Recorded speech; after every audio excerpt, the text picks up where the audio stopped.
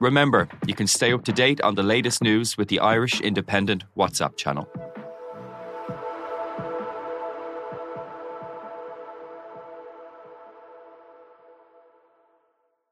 This week on Crime World. There was a Republican police from 1920. I mean, the IRA was effectively trying to run an underground government.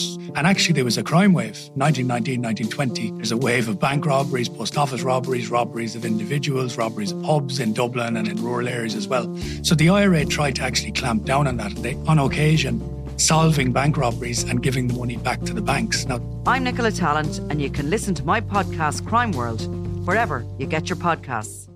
This episode of the Indo Daily was first broadcast in September 2022. Just a warning that this podcast contains graphic descriptions of extreme violence that some people may find upsetting. Davidson County 911, what is the address of your emergency? Limerick man Jason Corbett and his wife Molly Martens appeared to be living the all-American dream in North Carolina. But then came the nightmare for the Corbett family of August 2nd, 2015. My name is Tom Martens. I'm at 160 Panther Creek Court. My daughter's husband, my son-in-law, got in a fight with my daughter. I intervened, and I think he's in bad shape. Okay, what do you mean he's in bad shape? He's hurt? He's bleeding all over, and I may have killed him. I'm Fionn Sheehan, and today on the Indo Daily, we go to the North Carolina courtroom where Molly and Tom Martens have been sent for a retrial for the murder of Jason Corbett. Ralph, tell us about Molly Martens' background, and then how did she come to meet Jason Corbett? Yeah, Molly Martens was the daughter of Tom Martens, who at the time was a serving FBI agent. She was born in Knoxville in Tennessee, was very much, I mean, in her younger years, you could very much describe her as like the all-American girl. She was involved in lots of sporting activities. It was hoped that she would go to one of the top US colleges. Unfortunately, in her latter teens, things really went off the rails a little bit. There seemed to be mental health problems developed. She suffered a lot from depression. She did go to university, but she dropped out after a year. And while very few people, I think, outside the immediate family knew it, she began to retreat at times into almost an imaginary world. And she found it easier, apparently, to deal with the challenges of life by simply making up stories, almost like a Walter Mitty type thing. And in a way, that's what kind of led her to meet the fateful meeting with Jason Corbett. Molly struggled to hold down a series of jobs, and she was just coming out of a very, very bad bout of depression. She was engaged at the time to a very, very nice man who worked in the aviation industry, a guy called Keith McGinn. She was coming out of this depression and suddenly hit on this idea that she'd be much happier if she was looking after children. She loved children, and she thought, if I was a nanny or something like that, I'd be much happier. And really, without telling him, she started looking for ads to see where were there opportunities to work as a nanny. Now, bear in mind, she had no qualifications, and unfortunately, she struck upon an ad that had been put in a newspaper by Jason Corbett, who had very tragically lost his first wife, Margaret Maggs Fitzpatrick, to a freak asthma attack in November 2006. And Maggs died when her daughter Sarah was literally just 7 weeks old, and Jason was left with two children, both aged under 2 years, Jack, his son, and Sarah, his daughter, trying to look after them. And that's when he went looking for a nanny, and for a fateful moment, Molly Martens entered their lives. And Jason's background, then obviously his life changed dramatically with the passing of his wife, but quite a successful executive in his own right. For Jason, everything he really had to work very hard for. Now, he was from a very, very tight-knit family in Limerick. He was brought up. He didn't go to third level. He went straight into a factory job. But I think it's a measure of the man that he wasn't content to just do a factory job for the rest of his life. He went in, he did training courses, he went to night school, he did lots of things to try and improve himself, and gradually was promoted right up the ranks of the company he worked for, which was in the whole packaging sector. He fell in love with Maggs Fitzpatrick. It was very much a love match. They got married.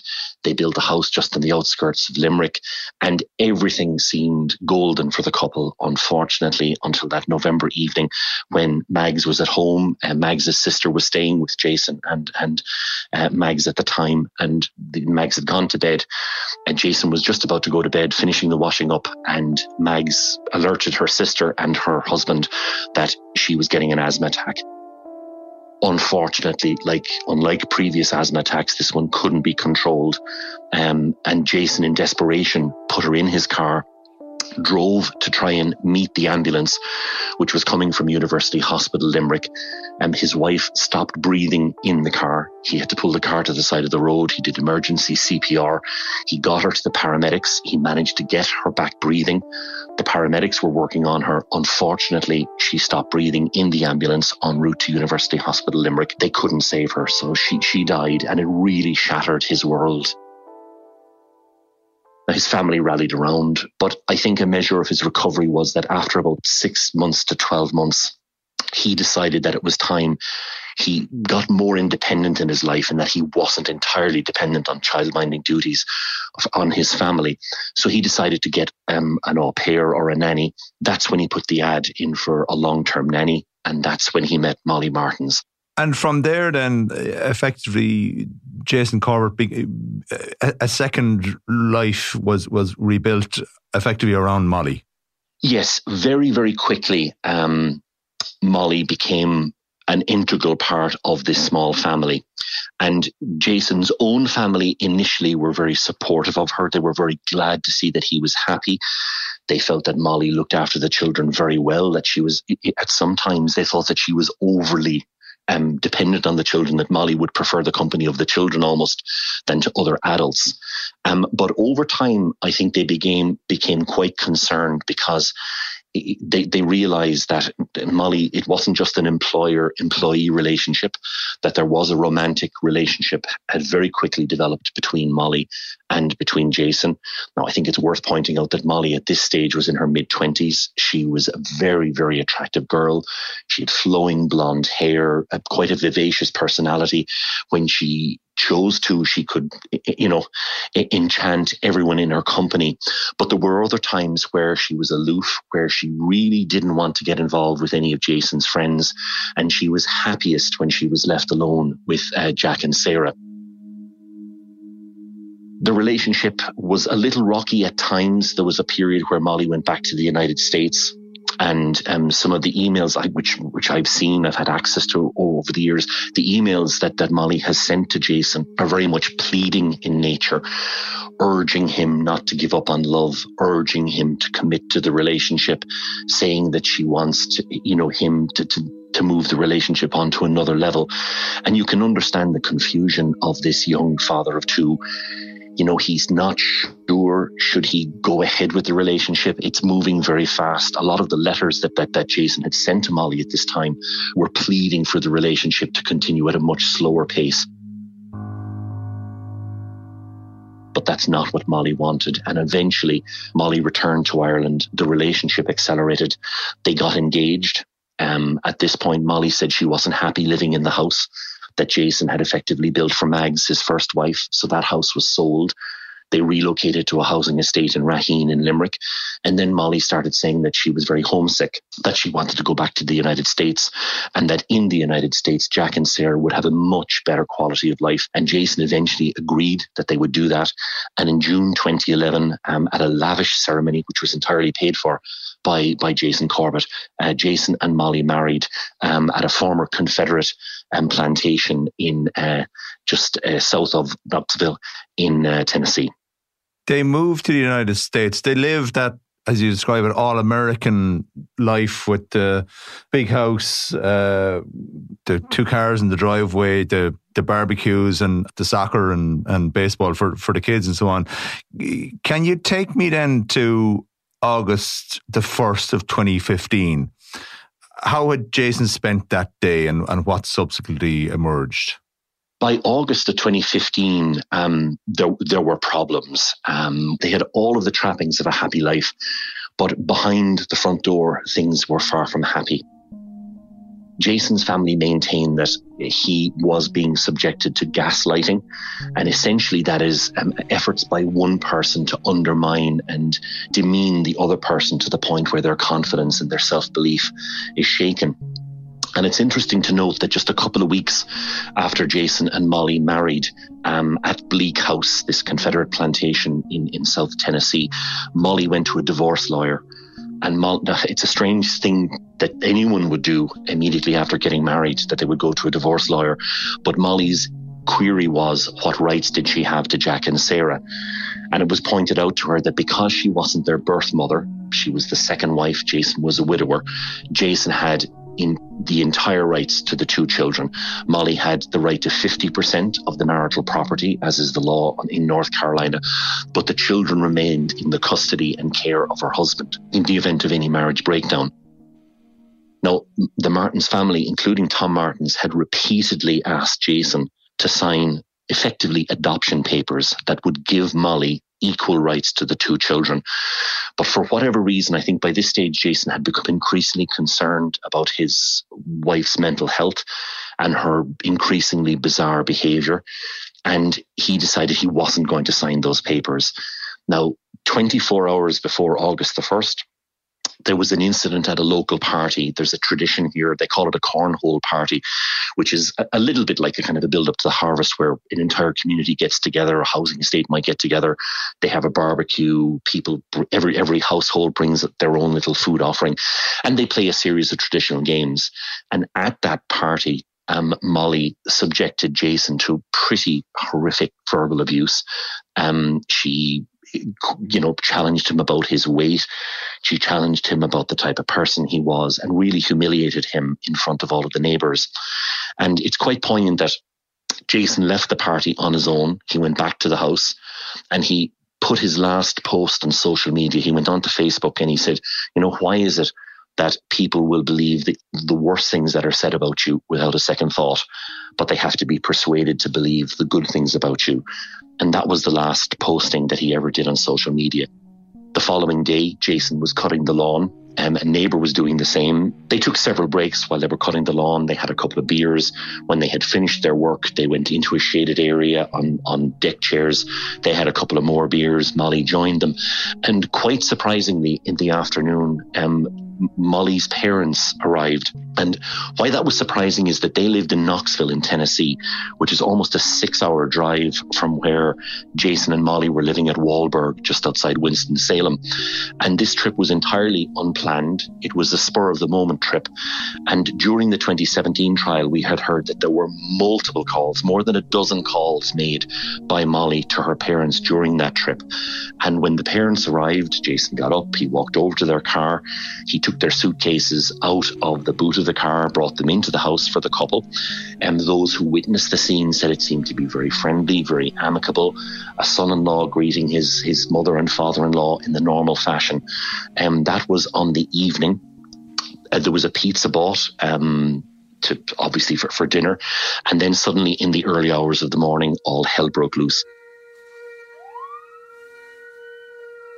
Neighbours awoke to see police cars, ambulances at the scene. Inside the house, it was a scene of carnage. Jason was found naked on the floor of his bedroom on his back. He had been subjected to a savage beating. He had been struck with a metal Louisville Slugger baseball bat. He was struck with a concrete paving slab. He was beaten about the head so many times that a pathologist, Dr. Craig Nelson, told the 2017 hearing that he couldn't accurately count the number of blows that were inflicted. And in quite horrific detail, the pathologist said that when Jason's body was being lifted onto the slab in the hospital for the post-mortem examination, pieces of his skull were actually falling out of his head. Molly and Tom were at the scene. They were both uninjured. There wasn't a scratch, a bruise, a cut on either of the two, but both insisted they had acted entirely in self-defense. They claimed that Jason had attacked his wife in the early hours of the morning, that Tom had heard the noise upstairs. He grabbed the metal Louisville Slugger baseball bat, which he had brought It belonged to one of his own sons, who were now adults, and he had brought the baseball bat all the way from Knoxville to Jason Corbett's house as a present for young Jack. He said that because Jack was out playing with his friends, he didn't get a chance to give the present to him that evening, and it was in the bedroom when he heard the disturbance upstairs. He grabbed the metal baseball bat, ran upstairs, and he claimed that Jason was holding Molly by the neck.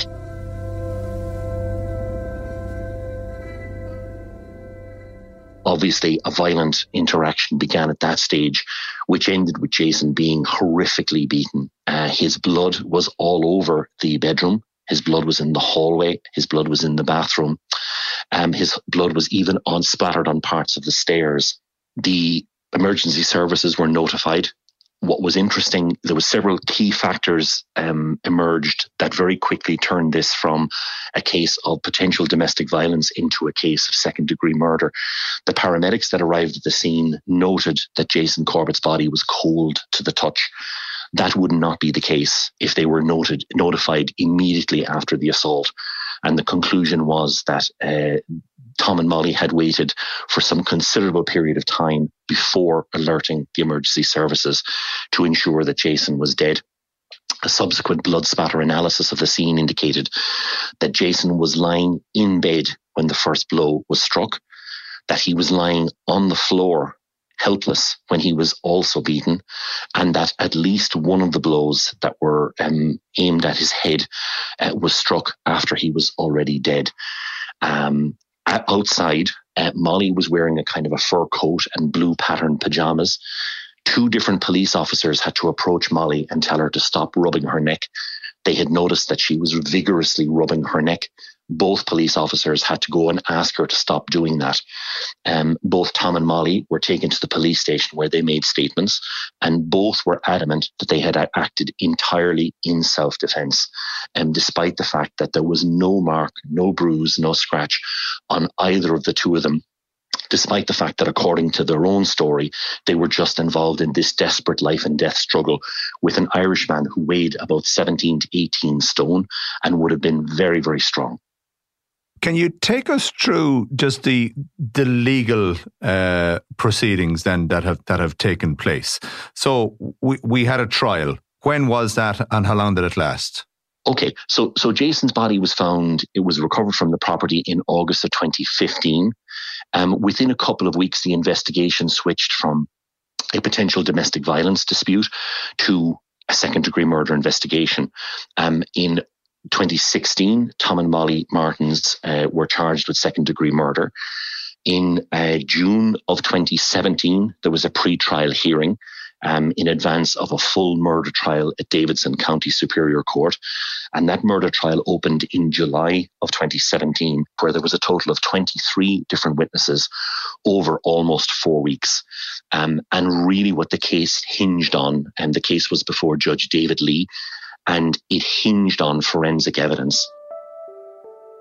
It hinged on the interpretation of the blood spatter evidence, which indicated that, far contrary to what Tom and Molly were saying, that Jason was in bed when the first blow was struck, that he was lying helpless on the ground when he was struck again, and that he was struck even after he was dead.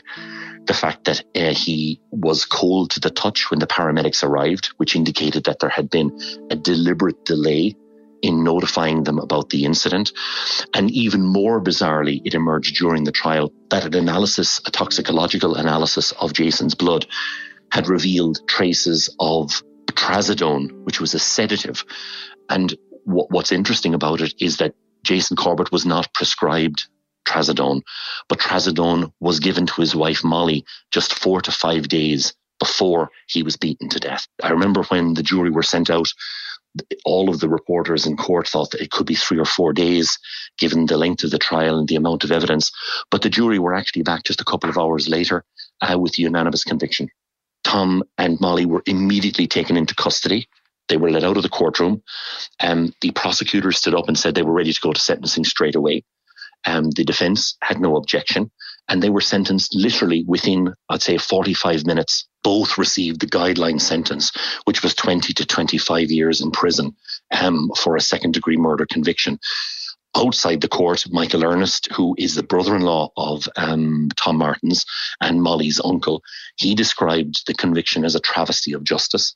And he said that he confirmed that there would be a full appeal launched immediately. So that appeal process took time. The Court of Appeal, by a 2-1 margin, had ruled in favour of Tom and Molly Martens and effectively recommended the overturning of the conviction.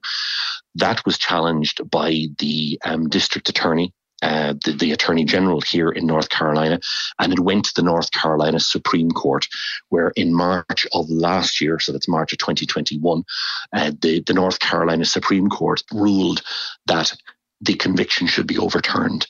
Essentially, that was the end of it. From the state's point of view, they had to make a decision either to allow Molly and Tom to walk free, or to make the decision to go for a retrial. And towards the tail end of last year, it was confirmed that a retrial would take place. My thanks to Ralph Riegel for joining me today from North Carolina. I'm Fionn Sheehan, and today's episode of the Indo Daily was produced by Garrett Mulhall, researched by Tabitha Monaghan, with sound by John Smith. Archive clips from ABC and independent.ie.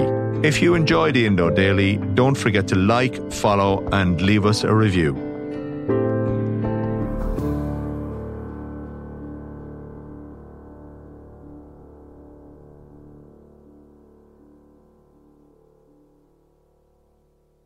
This week on Crime World. There was a Republican police from 1920. I mean, the IRA was effectively trying to run an underground government.